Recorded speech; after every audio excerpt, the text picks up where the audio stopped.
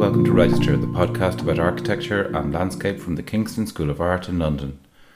My name is Andrew Clancy. In this episode, myself and Judy Farron-Bradley interview Julian Harrop.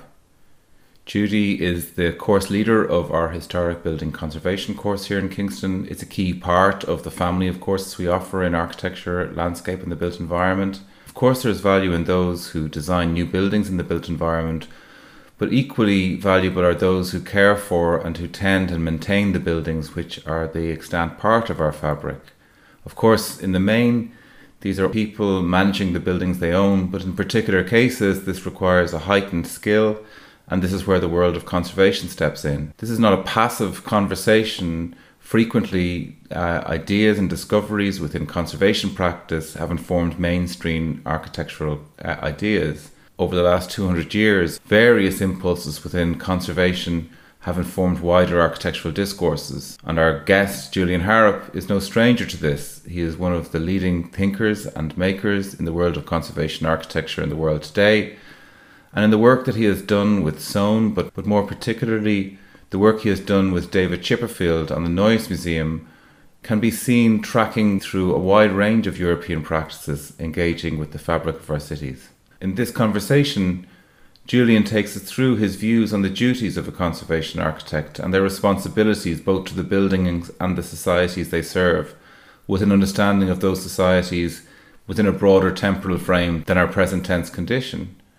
And he also takes us through his own biography and how he found his way to this subject, starting from his roots in London to his encounters with Jim Sterling, and then his own steps into setting up his own practice. I hope you enjoy the podcast. Welcome to the Kingston School of Art, Julian. Thank you for joining us. It's a delight to be here again and to see what a bustling institution it is. I wade through architectural models to get to your studio. And I'm joined also today by Judy Farron-Bradley, who is the head of our Historic Building Conservation course. So thank you, Judy.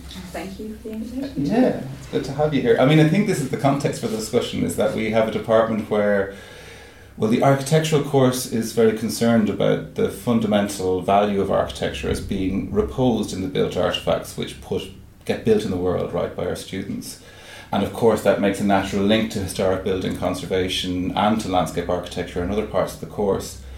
I think I just wanted to say, first of all, the reason why we would invite you, Julian, is that I think that when we look at the work of your practice and the contribution to thinking that it has made manifest through the various projects over the last, decades really, the fact of the matter is that conservation thinking is proving to be very influential on the discourse of architecture generally, right? So if we take the approach to the Neues Museum or something like that, and we look at contemporary practice working in found spaces, I see a lineage of thinking where thinking coming from a conservation background is actually informing theoretical approaches in mainstream architectural discourse. And I'm just wondering whether that's something that you are aware of or interested in, or...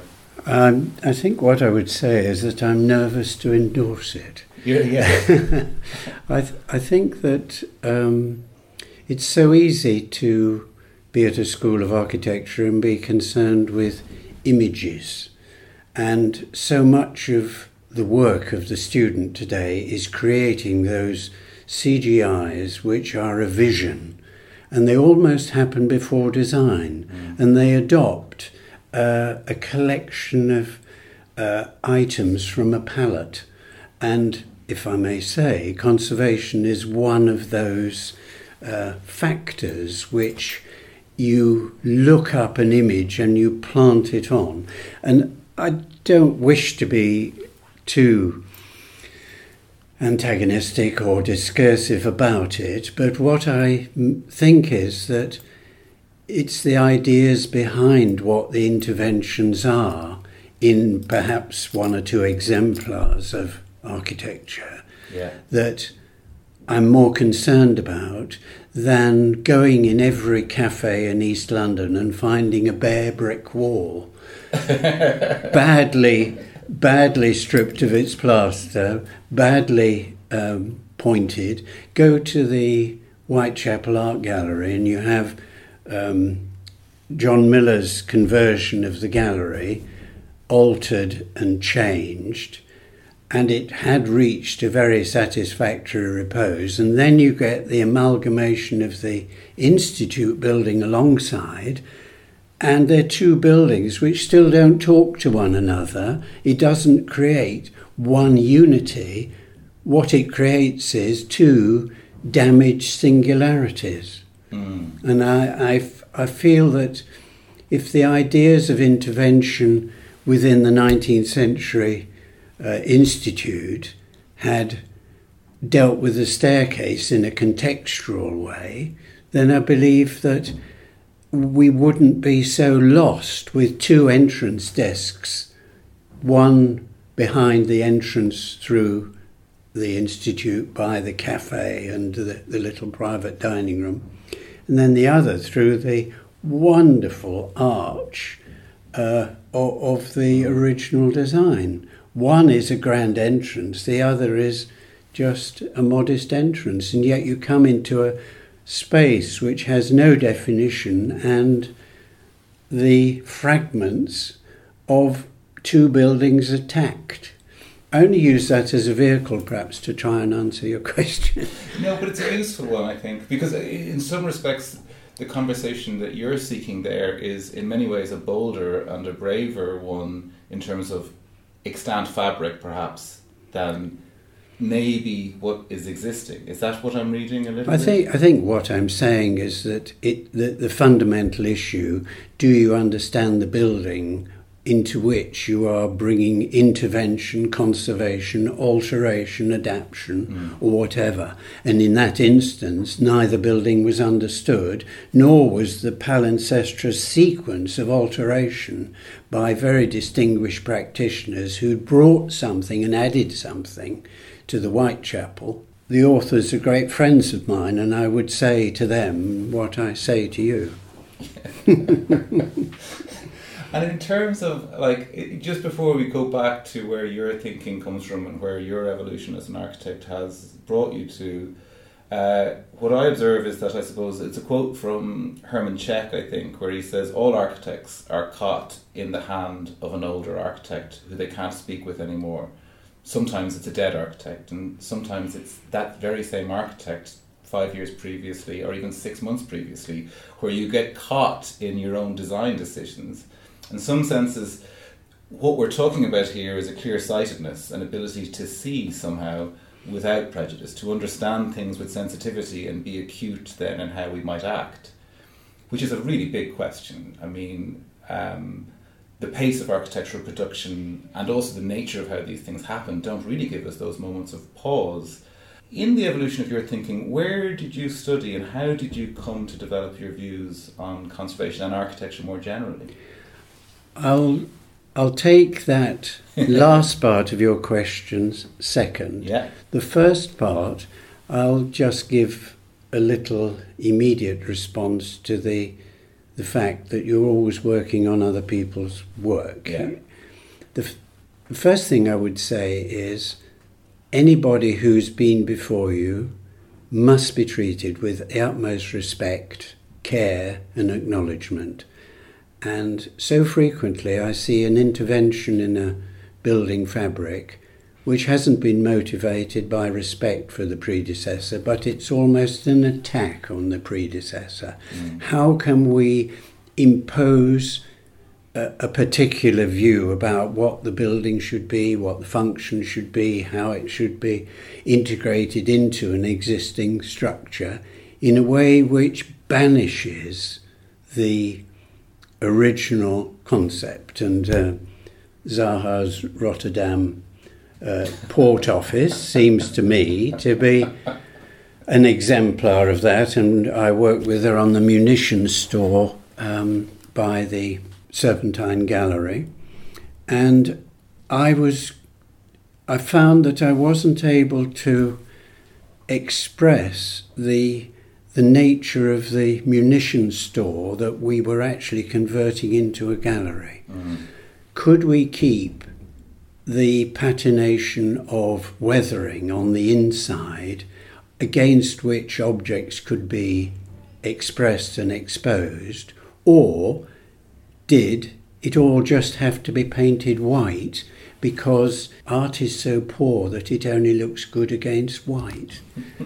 A little bit tendentious, but on the other hand, I do see that works of art need a context, and that context can be a building which has real character, and you manipulate that character or the works of art to come together in a unity. All galleries need lighting and ventilation and servicing, of course, but there's no need to put a great white slab down the roof of the existing galleries, as happens there. On the other hand, move through from the old building to the new cafe, and it's a delight. It's a wonderful exercise, like a lady's hat that's somehow blown against the side of an existing brick structure. Where I pick up the respect for the existing, I use this as a vehicle to explain a misunderstanding of the existing. If you go down the river to Rainham Marshes, there are two original munitions stores which are exactly the same as those on the Serpentine. And go inside and you can see the wooden cranes which were used for hoisting barrels of gunpowder. All that was in the gallery at the Serpentine, and yet it was swept away. And so I think the existing building was diminished by subtraction. It was also diminished by addition. Yeah, no, I think this is the thing, isn't it? That one is concerned about legibility, right, and one's concerned about intention, and I think that's quite an egregious example, perhaps. Well, I'm just trying to... Because there are also times, aren't there, where the careful and sensitive hand of the new edition is also a bold hand. I mean, I'm thinking of Scarpa's work, right, Casavecchio and things like that. I'm interested in what you think about that. Do you see that as an egregious affront? Or? No, I don't. I think he was a fantastic architect and he just about got away with it. But what I think we must understand that he came to a complete historic building, and the first thing he did was ruinate it. Yeah. And then, using the intervention of ruination, he then, with great vocabulary of a new architecture, his architecture, he repaired the damage he'd done. And so in a way it would have been rather nicer if he'd got a building which wasn't damaged. And I worked on the barracks, which are over the river from there, and there you have buildings in a state of complete collapse, walls out, roofs down, and so on. And I think that Scarpa would have pleased me more if he'd taken damage and decay which arises from natural processes, from the weather, from abandonment, even from desecration or damage, but to need to actually damage a building in order to demonstrate your virtuosity seems exceptional. And so while I admire him enormously, he doesn't come into my canon of conservation architects. I can imagine. I had the opportunity to work with Norman Foster on the back of Burlington House, the Gap project, which is between the back of the great 18th century institutional building facing down onto Piccadilly, and then the exhibition galleries built in the garden. And Norman was sort of saying to me, well, I really admire Carlo Scarpa. And I said, well, we're not doing Carlo Scarpa here. What we're doing is we're exploiting a gap which exists to house pigeons and lavatories and decayed little additions to the back of the exhibition galleries and the back of Burlington House, and to make it a new armature through which we will rise to the Sackler galleries, which are going to be reimagined on the top of Burlington House. The whole of that top floor was added by Penthorne, and his galleries are beautifully constructed as a series of spaces and rooms, and so the space we were constrained with was really the back of Burlington House as an elevation to be discovered and recovered, and the great cliff-like wall of the exhibition galleries, where the brickwork was so damaged that we refaced it in gaults to support the polychrome cornice which ran from east to west at the above. And so I feel that while Norman admired Carlo Scarpa, he was willing to adopt a different approach to historic buildings with support and debate.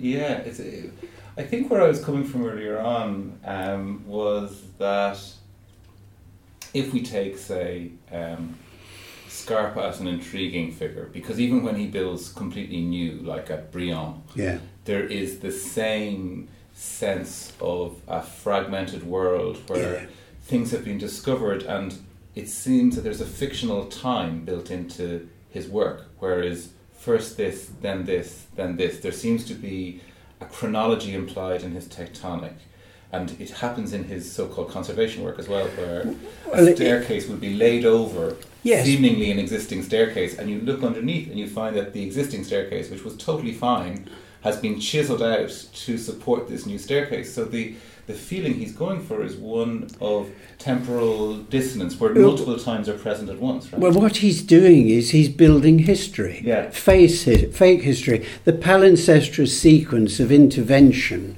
where you have a church altered in the 13th, 14th, 15th, 16th centuries, is a vocabulary which he wishes to explore. Yeah. So it's like he did at Castelvecchia. He's building his own ruin in order to demonstrate virtuosity and command. And so in a sense he's saying that none of my buildings are of a time, but I actually create a lifetime backstory which gives them greater substance. I mean, you can't build a building without knowing what you're building on. Yeah. So you have a green field. Where does the sun rise? Where does it set? Does it slope? How does it drain? What sort of soil? What sort of landscape around it? And then you dig a hole and, I've found a brick. Right, well, we've got archaeology. So we have on every new build site a series of restraints and constraints which he then perhaps exaggerates and manipulates in a design way. So he's manipulating archaeology and what we would call historic fabric of significance, which is a wonderful exercise of intervention and creativity. But it's not what I do. Oh, no, I get that. I do get that. But the reason I'm just interested in this discussion. I'm interested in this talk about, I suppose, the new layers that one adds to the places that one is called to act. And I think that in this conversation, there's much in common between how an architect would act ideally and a conservation architect. The results might be very different, but this idea about contextual read is one that I find intriguing, because if we just jump now to your own work, could I just address what you said in your just a little earlier, which was that you're always working on other people's work. Yeah, I know Sir John Soane very well. Yeah, I've worked with him for 30 years, and I know how his moods got worse and worse the older he got.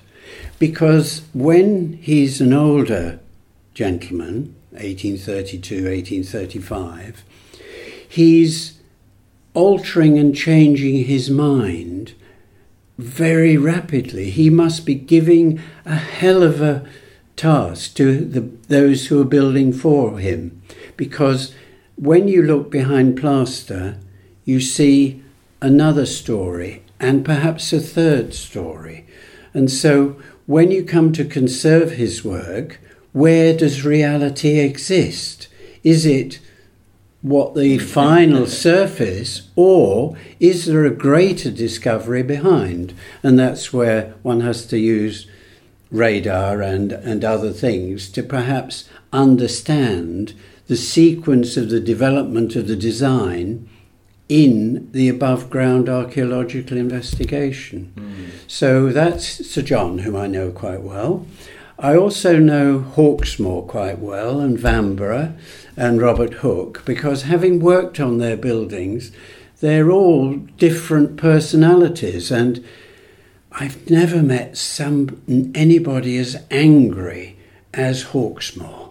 He is just belligerently angry in the way in which, let's say, on St Anne's Church Tower, one of the three great Hawksmoor churches in East London, he willfully takes moulded elements and misrepresents them, makes them large, makes them small, diminishes them. He plays games with a classical vocabulary which nobody else would have the force of personality to do. That's interesting, because when you say, I agree with this reading of personality, but I don't see... Do you know the bit where you're talking about there, where Hawksmoor is playing so fast and loose? I don't feel anger so much as just an incredible freedom of some sort, a kind of an exuberance of skill, beyond dogma, right? Something else. I think what you're doing is giving him a self-confidence that I don't think he had. I think he was shouting for attention. My interpretation, and it's ephemeral, but I think that with those three great churches, he had opportunities to really bring the attention of the monarch to his work. Gotcha. He is not as well educated as Wren. He doesn't have the ear of the king. He's not a gentleman. He is a struggling practitioner. And I see everything about the need to attract attention by incorporating belligerence in his architecture. It's only how I feel, but standing on the scaffold and working with him for years, it sort of it insinuates kind of an insecurity, is what you're yes, saying. absolutely, and a need to demonstrate that the vocabulary of classicism, which the state is promoting, for there were to be 50 new churches, but they're rather like a Polaris submarine in terms of the amount of treasure that they demanded. You see them being absolutely overpowering to the state, and the state gives up on the on the whole enterprise. Can I pick up on that? Because I found a quotation of yours, which is a terrible thing to do, to kind of present something back, but it's absolutely fascinated me because of the role that you play working alongside other architects on major projects. But you described looking at ideas for a building in Princelet Street in Spitalfields, as that your role was to hold the architectural thread and to hold the ethos of the building, come what may, through, you talked about good times and bad times and all the things that you went through with the client. But also, it sounds like it's an incredibly immersive experience for you, and is that your relationship with the architects that you work with on these projects? Do you feel you're there as the voice of the architect that was there before, or the building? You remind me of years past. Thank you. I know that building very well, and it was one of those projects where there were many difficulties, and what you see me striving to do in that quotation is to try to explain my passion and responsibility for the 18th century house facing the street, and then the ruined synagogue in the garden behind. And you have it as a memorial of the transit of communities of refugees from the continent into England, and then settling and becoming part of our community. And this was a staging post, so the building had seen so much that it wasn't just the physical fabric that one had to be conscious of, but also to be conscious, let's say, the ladies' gallery in the synagogue meant that there was a big hole in the back of the 18th century house, which shouldn't, in an 18th century house, be there. But of course, that intervention was part of the adaptation and story, and therefore it was my duty to say to the structural engineer, no, you can't have that brick pier back. We have got to find a way of making the rather tired and overstressed timber lintel, which spans and provides that big new opening, give it new life and sustenance in order to support the sequence of the story that the house provides. But this thing about the thread of the project, so the kind of the intentionality of the project, I find this a really interesting place to continue the conversation. I mean, because you're clear that it isn't archaeology, and it's not about the putting together of these fragments into some kind of perfect artifact again, that somehow the extant condition and the layer that one is about to add, you or you collaborating with an architect, are also part of this story. They're also part of the duty of care that goes back through this thread. And so how do you come at identifying that? I mean, how do you research it? How do you work with that to identify your own position on those things?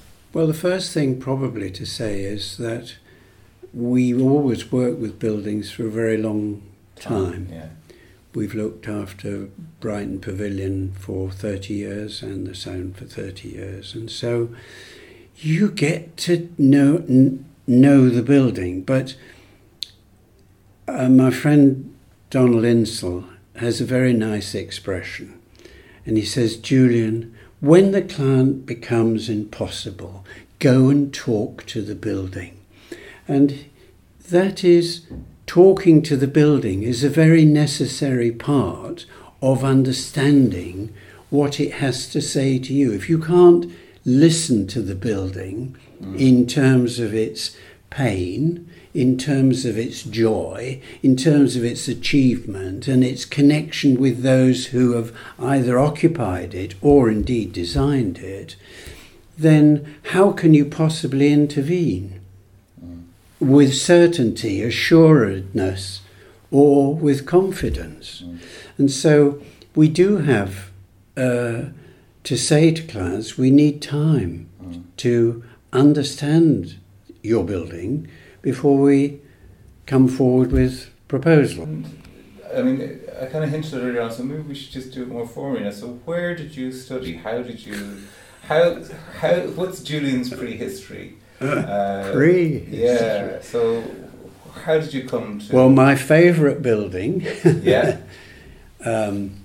From my childhood is Coalhouse Fort and Seanmead Fort, which are close to Tilbury Fort and Gravesend Forts on the Lower Thames.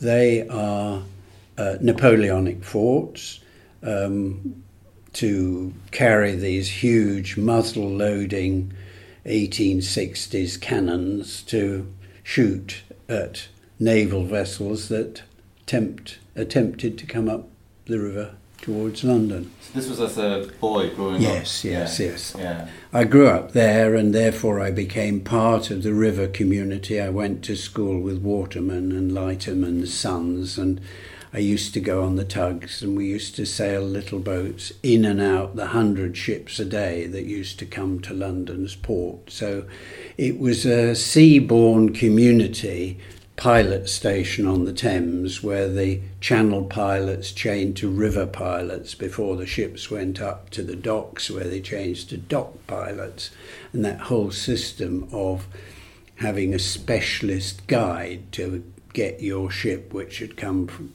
full of New Zealand lamb, to the docks, needed the skills of these highly specialist navigators. And so being part of that community was wonderful. I went to a craft school, a technical college, and there I was taught by shipwrights from Chatham Dockyard. And so that meant that I had an introduction to not just making chairs and tables and carpentry, but making boats and repairing three-dimensional shell forms. I remember us doing 3-ply moulded hulls for dinghies, and that was a technology where we put silk between the layers of mahogany and then put copper nails and riveted them on the inside. Today it would of course be all done with epoxy and so on, but that was an introduction to a craft-based skill. And I then decided I wanted to do architecture because it seemed to me it brought together a great many craft skills and enabled me to join really my family, which is an engineering family, in making things. So my father was always showing me how to do riveting and how to, mend your bicycle. And I was nothing in our house ever went to be mended. It went into the basement to be rebuilt. So that was a great joy. Unfortunately, I was able to get into Regent Street Polytechnic, and that's where I trained, near Oxford Circus. And there we had an art school, an engineering school, landscape and architecture, all in one building with workshops down below, so that we were challenged in our first year to make spaghetti bridges. So we had to do a long span spaghetti bridge, and then we had nails which we had to load on it as a distributed load, and so we stuck those on paper and put them over the top and stressed it to destruction. And that translation from school connection with craft to actually understanding that buildings have stresses and strains. And in those days we had a Hungarian refugee to teach us engineering, and he was determined that we would become architect engineers in the European fashion. And so we did structural engineering to near degree level. So one designed a reinforced concrete building complete with all its reinforcement and hoops and foundations, and did wind loading, and a steel building where we had to specify, and he made us do it, riveted construction, just so that one went through the exercise of putting a metal building together with in a traditional 19th century form before resorting to nuts and bolts. And then amongst the tutors were two young lads called James Sterling and James Gowan, and I found that I was quite useful to them in making architectural models. So that led on to Julian, will you come for the holiday? We've got to. And so my holidays were spent in architectural offices with Cahoon and Miller, Castle and Park, Sterling and Gowan, as it was then. And then I worked for Sandy Wilson, and I remember Sir Leslie Martin coming back from Sydney, and I said, "Sydney is a long way, what have you been doing?" He said, "I've been judging the Sydney Opera House competition, and we've selected this wonderful design by John Utzon. The problem is that Jack Zuns at Arabs can't design the shells." And you know the story that then arises, that actually he's able to make each part of the shell a part of a sphere. And once it's made as part of a sphere, then there's a precast system which will provide the stability that John Utzon's dream. Wasn't that Peter Rice, I think it was? Peter Rice worked with Jack Zuns, that's right. But just to go back, because you've just listed a number of amazing people to have had in your education, and it does remind me then of your comment about Hawksmoor, which is that there was a lot of architects at that time coming from more working class backgrounds and coming into architecture with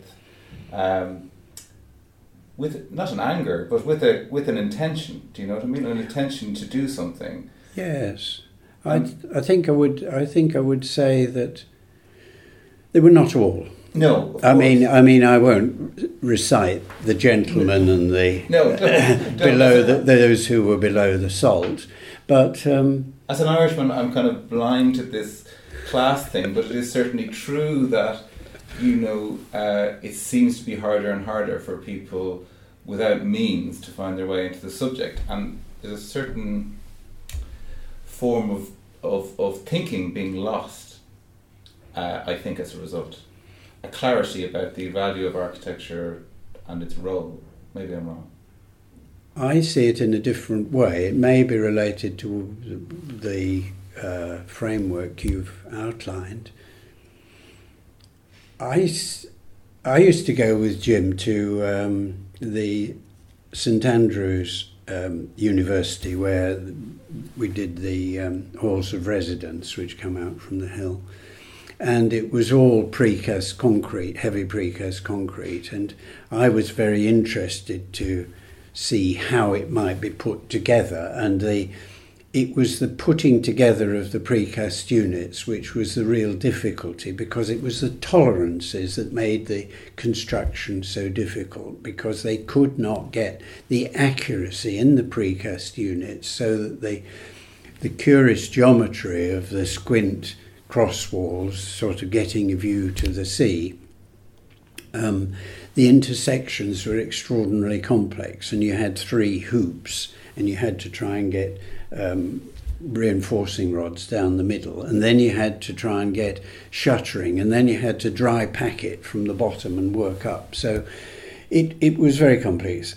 Anyway, what I wanted to say is that I saw there Jim on his own, and he was extraordinarily reliant on his mum, and his mum would come into his conversation on many occasions, and she was a wee Scottish lady, because they'd come from Glasgow down to Liverpool because there were seaports and his father was a seaman, and she was seeing him move from the life she had had, where her husband had had to go to sea for months on end, and she looked after wee Jimmy, as she called him, even though he was a towering giant above her.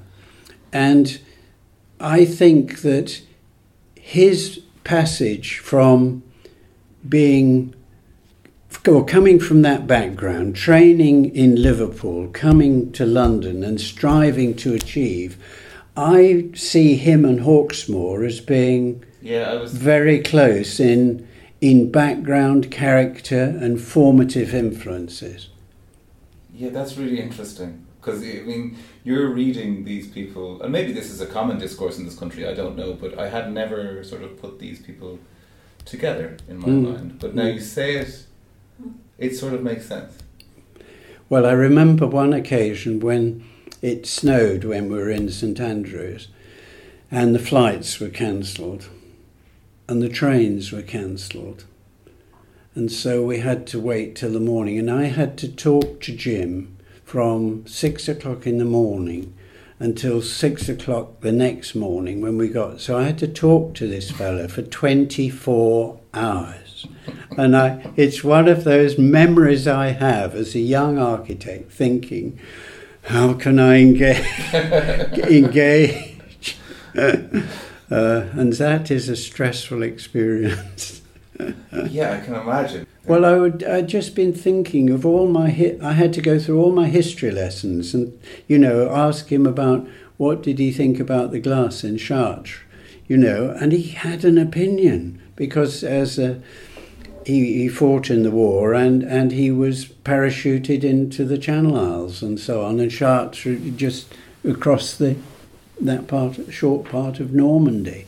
He was an extraordinarily acquisitive man, a man able to see something once and he'd got it in his mind, his visual memory, and he could do tiny little sketches in his blue pencil which would recapture what he'd seen. And in the days before the internet, we were expected either to know what it was or to go and find it in the books in the library. You're then working with these practices, and at what point do you start getting involved in the historical reading of something or how it might be put back together? Well, he did a little arts centre in St Andrews, and I did the design, and that was to take an existing building and 2 little lodges on the street side with a wall containing the whole thing. And then we put 2 quadrant link buildings, which was our intervention. And so there I was for the first time meeting how can we intervene and provide, they were little dance studios, and allow the rooms within the house still to function with its grand stair taking up too much space and so on, and how could we get the little lodges really to work as hard as they could so that we were getting the maximum space out of the plan form. So I suppose that was my first intervention with an existing building. Another one was the Olivetti office in Surrey, where the existing building was just a great Victorian pile in the middle of a landscape. You climbed up through trees and came to this great pile, and Olivetti had taken it over as an office.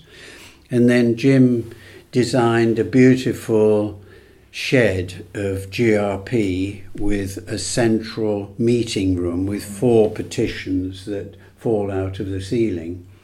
And I worked with Robin Nicholson on that. Robin did the new building and I was concerned with how it joined the old. And then Ted Cullinan did the conversion of the existing building with little triangular roof lights intervening and sort of making new dormers against the existing dormers.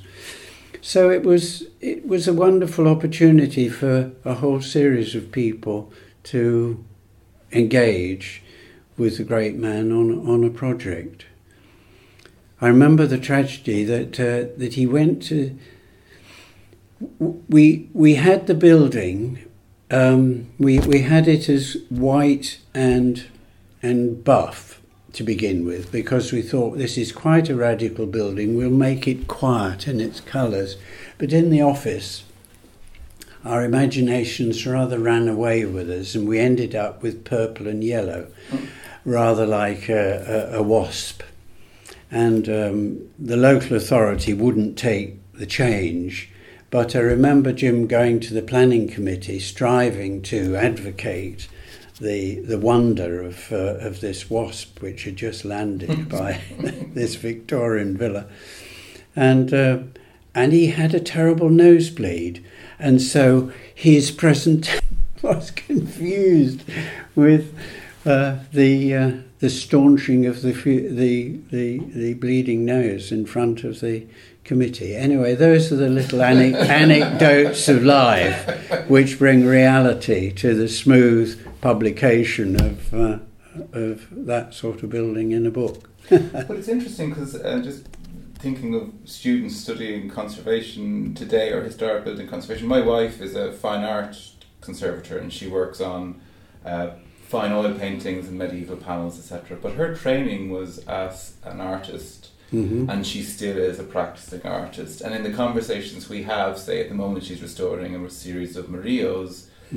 she is using her artistic training to understand intentionality and the artist's ability to read, not as a scientific construct, whereas her colleagues with more scientific training come at it very differently, you know. So one small example, Myrna would talk about how a pigment would have been aimed to discolour over a 50-year period, and Murillo would have understood that. And it's incorrect to bring it back to the point that it was when it was painted, and the artist's intentionality was different.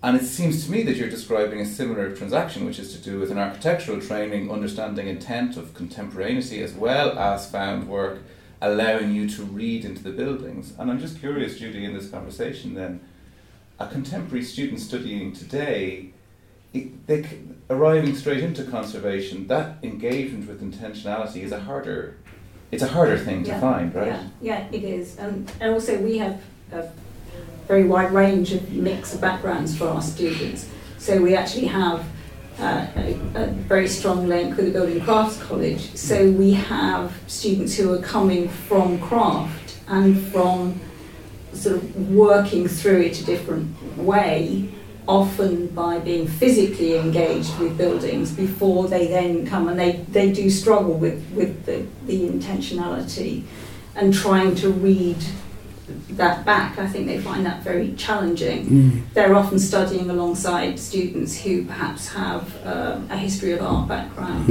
or a history degree, and are now working in some of the more sort of regulatory areas, should I say, and advisory areas. And they are very, very strong on what they consider to be the intentionality, but have little or no grasp of the physical manifestation and the implication and how that was also worked through. So, it seems to be maybe that's why it's always so collaborative. Is that the issue, that you're working with a whole range of people because you need that constant discussion? Well, Jim said something to me. He said, Julian, if your office ever gets more than 15 people, you won't know the names of their wives, husbands, boyfriends, girlfriends, and whether they've got cats or dogs. And it has always been one of our intentions to remain as a studio practice, which is how we describe ourselves. And I think that within our architectural practice, I have this familiarity with a boat building, construction, sailing boats and so on, which is part of my life. Bob Sanford is the son of a carpenter, and so he has been with the practice for 30 years, and now the senior partner. And others within the practice have other backgrounds. I mean, Judy she's qualified as an architect planner, and she's done the conservation course at Reading and got a first. So, in other words, if you like, that's quite a sort of academic approach. And then we have Oliver, our historian, and we have longevity of sort of friends within the practice. So out of the practice, there are 5 little sort of satellite practices that sort of set up. Rick Griffiths and Gary Butler and Jonathan. So there are always, if you like, people we can relate to or talk to. Have you done this? Or what were the issues about a particular technical issue, or indeed aesthetic debate? Is there a conversation we could have? But you're quite right that having worked in what is today called modern architecture, I don't accept the term, but that is a useful way of saying that you attempt to build with the materials and styles of one's day. It seemed to me absolutely vital that I had to find a starting point when I left the protective cloak of the practices with whom I'd worked, and I could only afford to live in Hackney because at that time it was the cheapest part of London. Hackney was absolutely saturated with abandoned, derelict buildings, many of them listed, and so when you start up a practice, you inevitably get drawn into, can you help us? The first thing was to work on a public inquiry for the Mapledene estate, where the Hackney Council wanted, in pursuit of a housing policy, to demolish a whole Victorian suburb from 1840. And we were able to, at public inquiry, get the inspector and then the Secretary of State to reject their proposal. So we saved 330 1840s houses in Mapledene between de Beauvoir and London Fields. And once you do that, then you begin to be, known amongst a group of people. The local churchman asks you, can you help me with my leaking roof? And so on. And a practice then grows.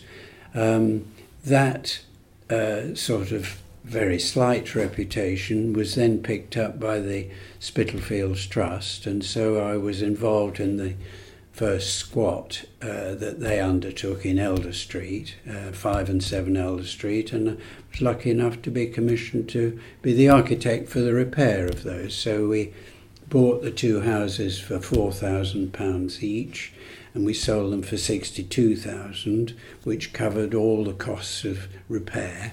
And they are two little, ideal little representatives of the weaving cottages of that area. The city had knocked down 200 listed buildings in what we would today call listed buildings, 18th century houses, in the area since the war. And the Spitalfields Trust's real ambition was to stop that process of demolition, because it wasn't just to make way for market activity. It was also a sort of, I will say it, a sort of semi-corrupt sort of arrangement between the firms who demolished them, took out all the panelling and sold it to America, which made quite a lot of money. And the city benefited by getting plots which it could then try to amalgamate for new buildings, and it wasn't housing, it was commercial buildings. So I think it was quite an extraordinary survival that you had those houses on the edge of the city, Liverpool Street, and you're in the Fournier Street conservation area.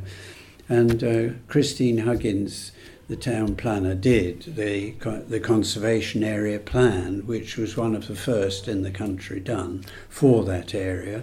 And so she became a colleague and friend, and we worked together and I think in the end we did 20 or 25 houses. We worked for the Bangladesh Welfare Association, the local resident community. We worked for the Princelet Street, the Museum of Immigration, and we've just done 14 Fournier Street, which was owned by Eric Elstop, who was the treasurer of Christchurch, Spitalfields, where Red Mason did the repair. And it was one of those extraordinary events that Bob rang me up and said, "Do you know 14 Fournier Street? We've been asked to look at it." And I said, "Yes, of course, I know." I knew Eric, and he had said to me, "Julian, I can't afford an architect. I'm going to move in and do this with friends." So I said, "Fine, if you need me, I'll come." And there were one or two visits where there was a little problem I could help with. But most recently, Bob has done an exquisite repair of the building, properly funded, so that we could consolidate and repair the staircase, which goes from ground to attic, without engineering advice, just using carpentry repair. And, it was fortunate enough to get the RICS Conservation Award of the Year. So it was nice that we were able to convey through the team effort on the job to our colleagues and compatriots that, this was an exercise that they enjoyed as much as we did. The ability what you're describing as an education here is something that is protracted and encompasses chance as well as skill and lots of. And I think it's a really good thing to point at, because our podcast, ostensibly was set up to talk to our students. Now it's become a little bit more popular than that. But I think it's really important to understand that your education is this kind of ongoing activity which goes on beyond. And one of the things that we'll get slightly worried about today is that sometimes, because there's so many qualifications and things look like they're siloized, that you are forever, say, a design architect, or you are forever a conservation architect. And of course that is not true. Everything is hybridized. Conversations flow very freely from something terribly practical to something quite esoteric, or from conservation to design. And I think that thread, I suppose, is really the reason, I suppose, that I would have first heard of you was because of your collaboration, say, with Chipperfield on the Noise Museum, right? And I'm just wondering, can we move to that building, because it is such a singular moment. I know it's not perhaps even the most significant of the works that you've worked on, but it is an interesting one because of the impact that it has had. And I'm just wondering, Julian, at that time where you're drawing there from, what are you? Are you drawing from Dalgast and from other movements in German architectural culture, or where is that conversation? How did that happen? That's a big question. It is a big question. Let me just sort of say, I remember the first competition was in 1995, and then the second competition in 1997 and a half. So the Giorgio Grossi won the first competition, and they had an unhappy relationship and decided they should part their ways, and so there was a second competition. And I remember on the second competition going through the doorway into the Noise Museum, because the interview was held at the end of the Neobiedensaal. And there, sitting in a corner, was Frank Gehry, whom I'd known worked on at King's Cross with the first Foster scheme for King's Cross. So I immediately went. And he was our great competitor. So it was David and I, and Frank was the competition. Wow. And the two approaches were totally different. Frank was being enticed to do a new dancing building, and I'll describe it as that because it was balletic in its conception, leaving a lot of the ruin of the Neues Museum in a ruined state, but just occupied where conveniently it might be occupied, and then the new building providing all the facilities that were otherwise lost to the programme. And the great need was seen to be to make a doorway to Lustgarten beyond the Alters Museum, so that there was something which would be an eye-catcher to draw you into the entrance, as the Neues Museum was to become, of the 5 museums which form a group, and now we have the archaeological promenade underneath. David had done the Rowing Museum, and so that was his new building, and I'd worked on the Soane Museum, so that gave an opportunity to say we have 2 skills which can look at how we might deal with the ruin and how we might intervene with what we'll call modern architecture or architecture of today. And so I think that they took a great risk, but they asked us to accept the commission, which was obviously a thrill and delight. I've worked with David for about 25 years, and we have enormous respect and collaboration within that friendship and time. And there are many, many buildings we've worked on together, either with JHA making a slight contribution or indeed being engaged at the formulation of the architect's approach to intervention.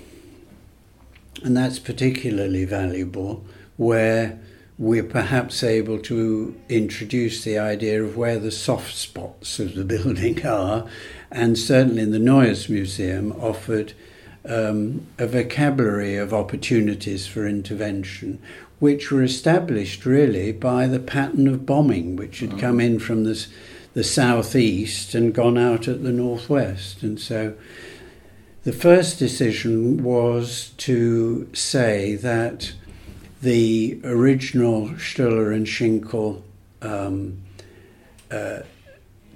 twin courtyard, central Treppenhalle staircase plan was sufficiently extant to be the background for the new museum, that the restoration of the 20 galleries which had once existed was the way in which the building might best suit and serve the museum community. And so that meant that the Egyptian courtyard and the Greek courtyard were both to be retained as interior volumes around which the galleries were disposed. So it's a figure of 8 really, with 2 holes, 2 donuts if you like, joining where the Treppenhalle is. Because it's the first multi-story building in Europe, multi-story museum building in Europe, and it had 3 museums in it. So it has an entrance at the ground floor to the ground floor museum. The first floor museum was accessed from the back of the Altars Museum, and the upper museum was accessed through the grand staircase which rises in the Treppenhalle to the second floor level. So it was not designed as 1 but designed as 3, and so what you have is you have a certain discontinuity, sort of each floor has a sort of completeness, and therefore you can develop an aesthetic which actually mends each floor, perhaps in a slightly different way. So the language of intervention and consolidation can respond to the actual character of the building. But one of the first things that I said was, and it was a challenge to the team, was that we had to rebuild the missing portions in second-hand bricks. And the Berliners said, we haven't got any second-hand bricks, and anyway, they don't have a DIN standard. You've got to have, this is a state project, we've got to have a DIN standard brick. So I brought 5 architects over to London, and we were doing a Vanbrugh building at Woolwich Arsenal, the academy building at the time, and we were repairing Vanbrugh's brickwork with second-hand bricks. And when you want purple stocks, you have to buy a pallet, and there are about 40 that you want in the pallet. So we'd bought 4,000 bricks. So I said, there's 4,000 bricks. You go and pick out good bricks that will fit in this Vanbrugh building. And so 5 architects were required to go and get 24 bricks. So we ended up with nearly 200 bricks, which were demonstrably sound, suitable for incorporation in a Vanbrugh building. So I said to them, are you sure you've got no second-hand bricks in Berlin? These beautiful bricks are available surely, or I'll bring them from England. As soon as I said bring them from England, there was a challenge. They went back and they found 2 million second-hand bricks on an airfield outside Berlin. And that was the unlocking of an approach to the building's conservation, which had otherwise relied on the Potsdam Beaux-Arts tradition of let's restore the building as it was. Let's just mimic it as it was in 1865. We're not going to leave any painted surface damaged. We're going to repaint it all, and we're going to use cast zinc for all the balustrades. All those balustrades there were all made ready to go on the reconstructed staircase. No, I remember. I mean, we were in Berlin in the must have been the late 90s. And we were in the reconstruction of that room of the Bau Academy, the Schinkel building, where, for our listeners' benefit, they made one room, a brick vaulted room with precast concrete columns mimicking stone of Schinkel's Bau Academy. And then they surrounded it with a scaffolding holding images of the facade of the building. And in between this scaffolding wall and this brick interior, a birch forest had grown up of weeds. And we were there for a lecture to raise money, actually, for the reconstruction, and Hans Kohlhoff was speaking. And it was this really surreal moment where you're in this complete perfected recreation of Schinkel. Outside, there's these birch trees waving immediately outside the windows. And then you have the gasp of the scaffolding facade sucking and breathing in the air. And it was this amazing... I was kind of like, that is the most perfect tectonic reconstruction of that building possible today, because it produced a whole new sensibility. But that kind of, is it sentimentality or something that was alive in Berlin at that time and still exists? Like, they just weren't interested in, say, the Alte Pinakothek or things like that they're not as richly imagined as the Neues, but they do set up some of the ideas that you were to take much further. Were they just not interested in that history of German post-war reconstruction? Because the Neues Museum had been in East Berlin, and therefore it was GDR. Yeah.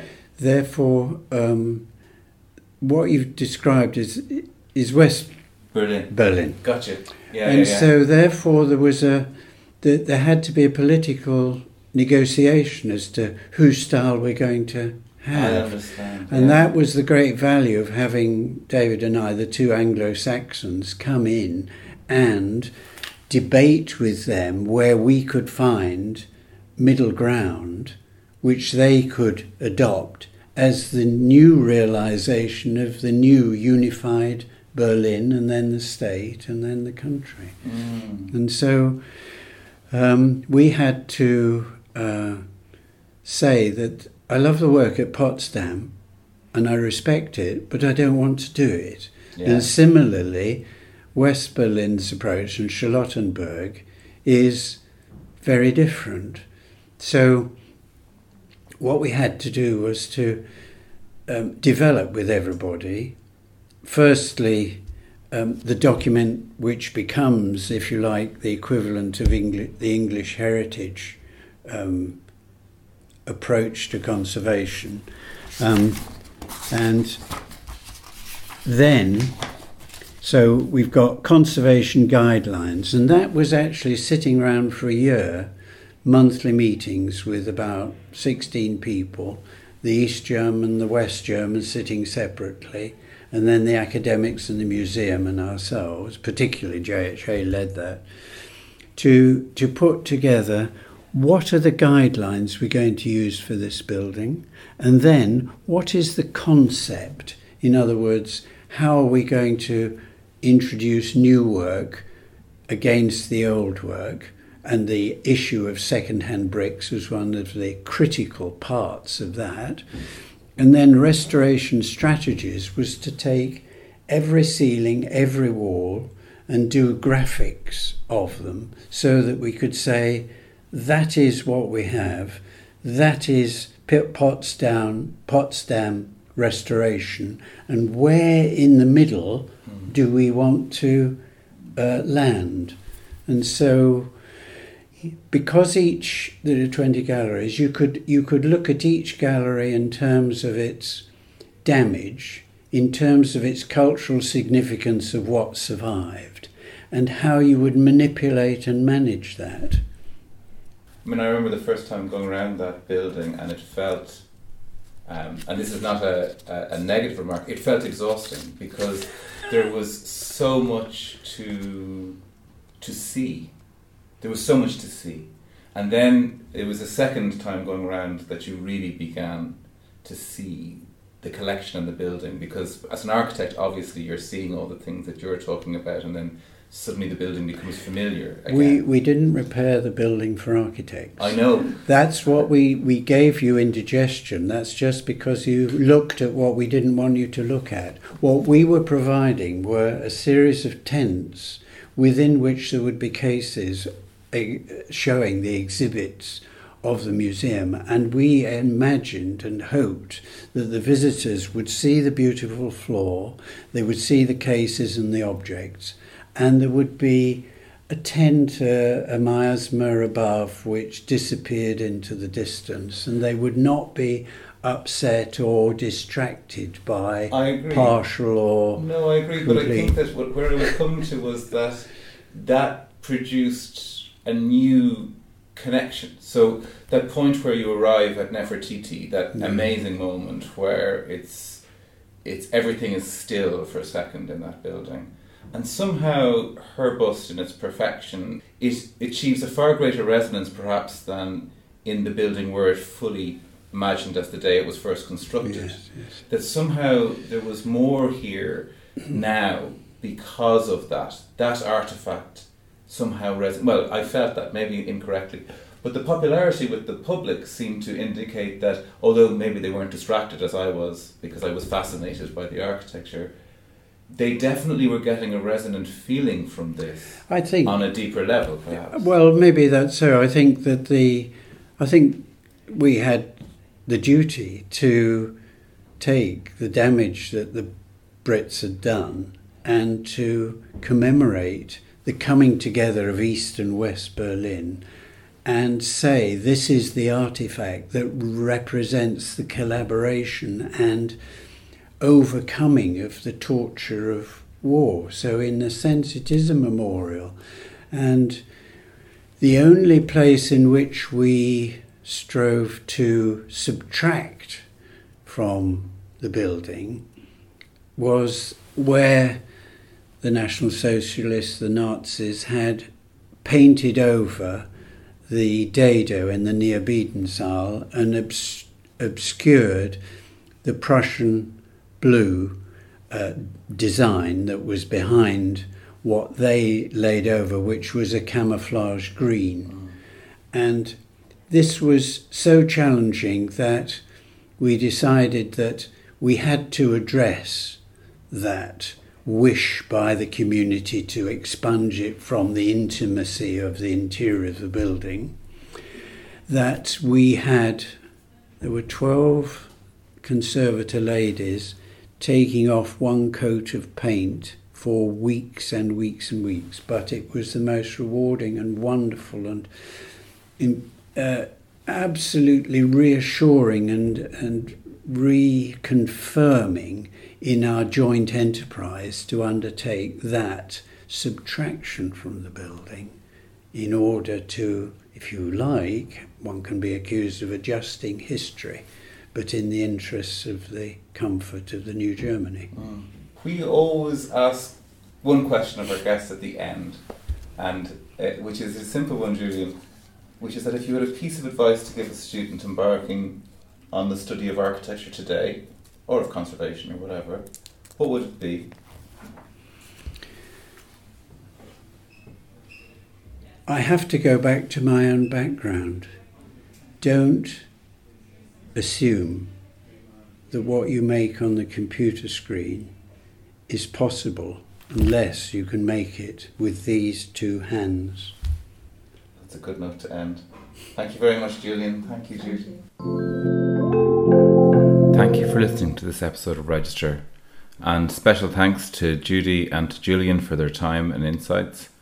Before signing off, just a reminder to subscribe or to review or whatever the various versions of showing your appreciation might be on your podcast provider of choice, and to thank the various members of the Register team. They are Christoph Luder, Matt Wells, Matt Phillips, and of course in particular Laura Evans, who co-produces this series of lectures and podcasts with me. I do hope you can join us next time. Thank you.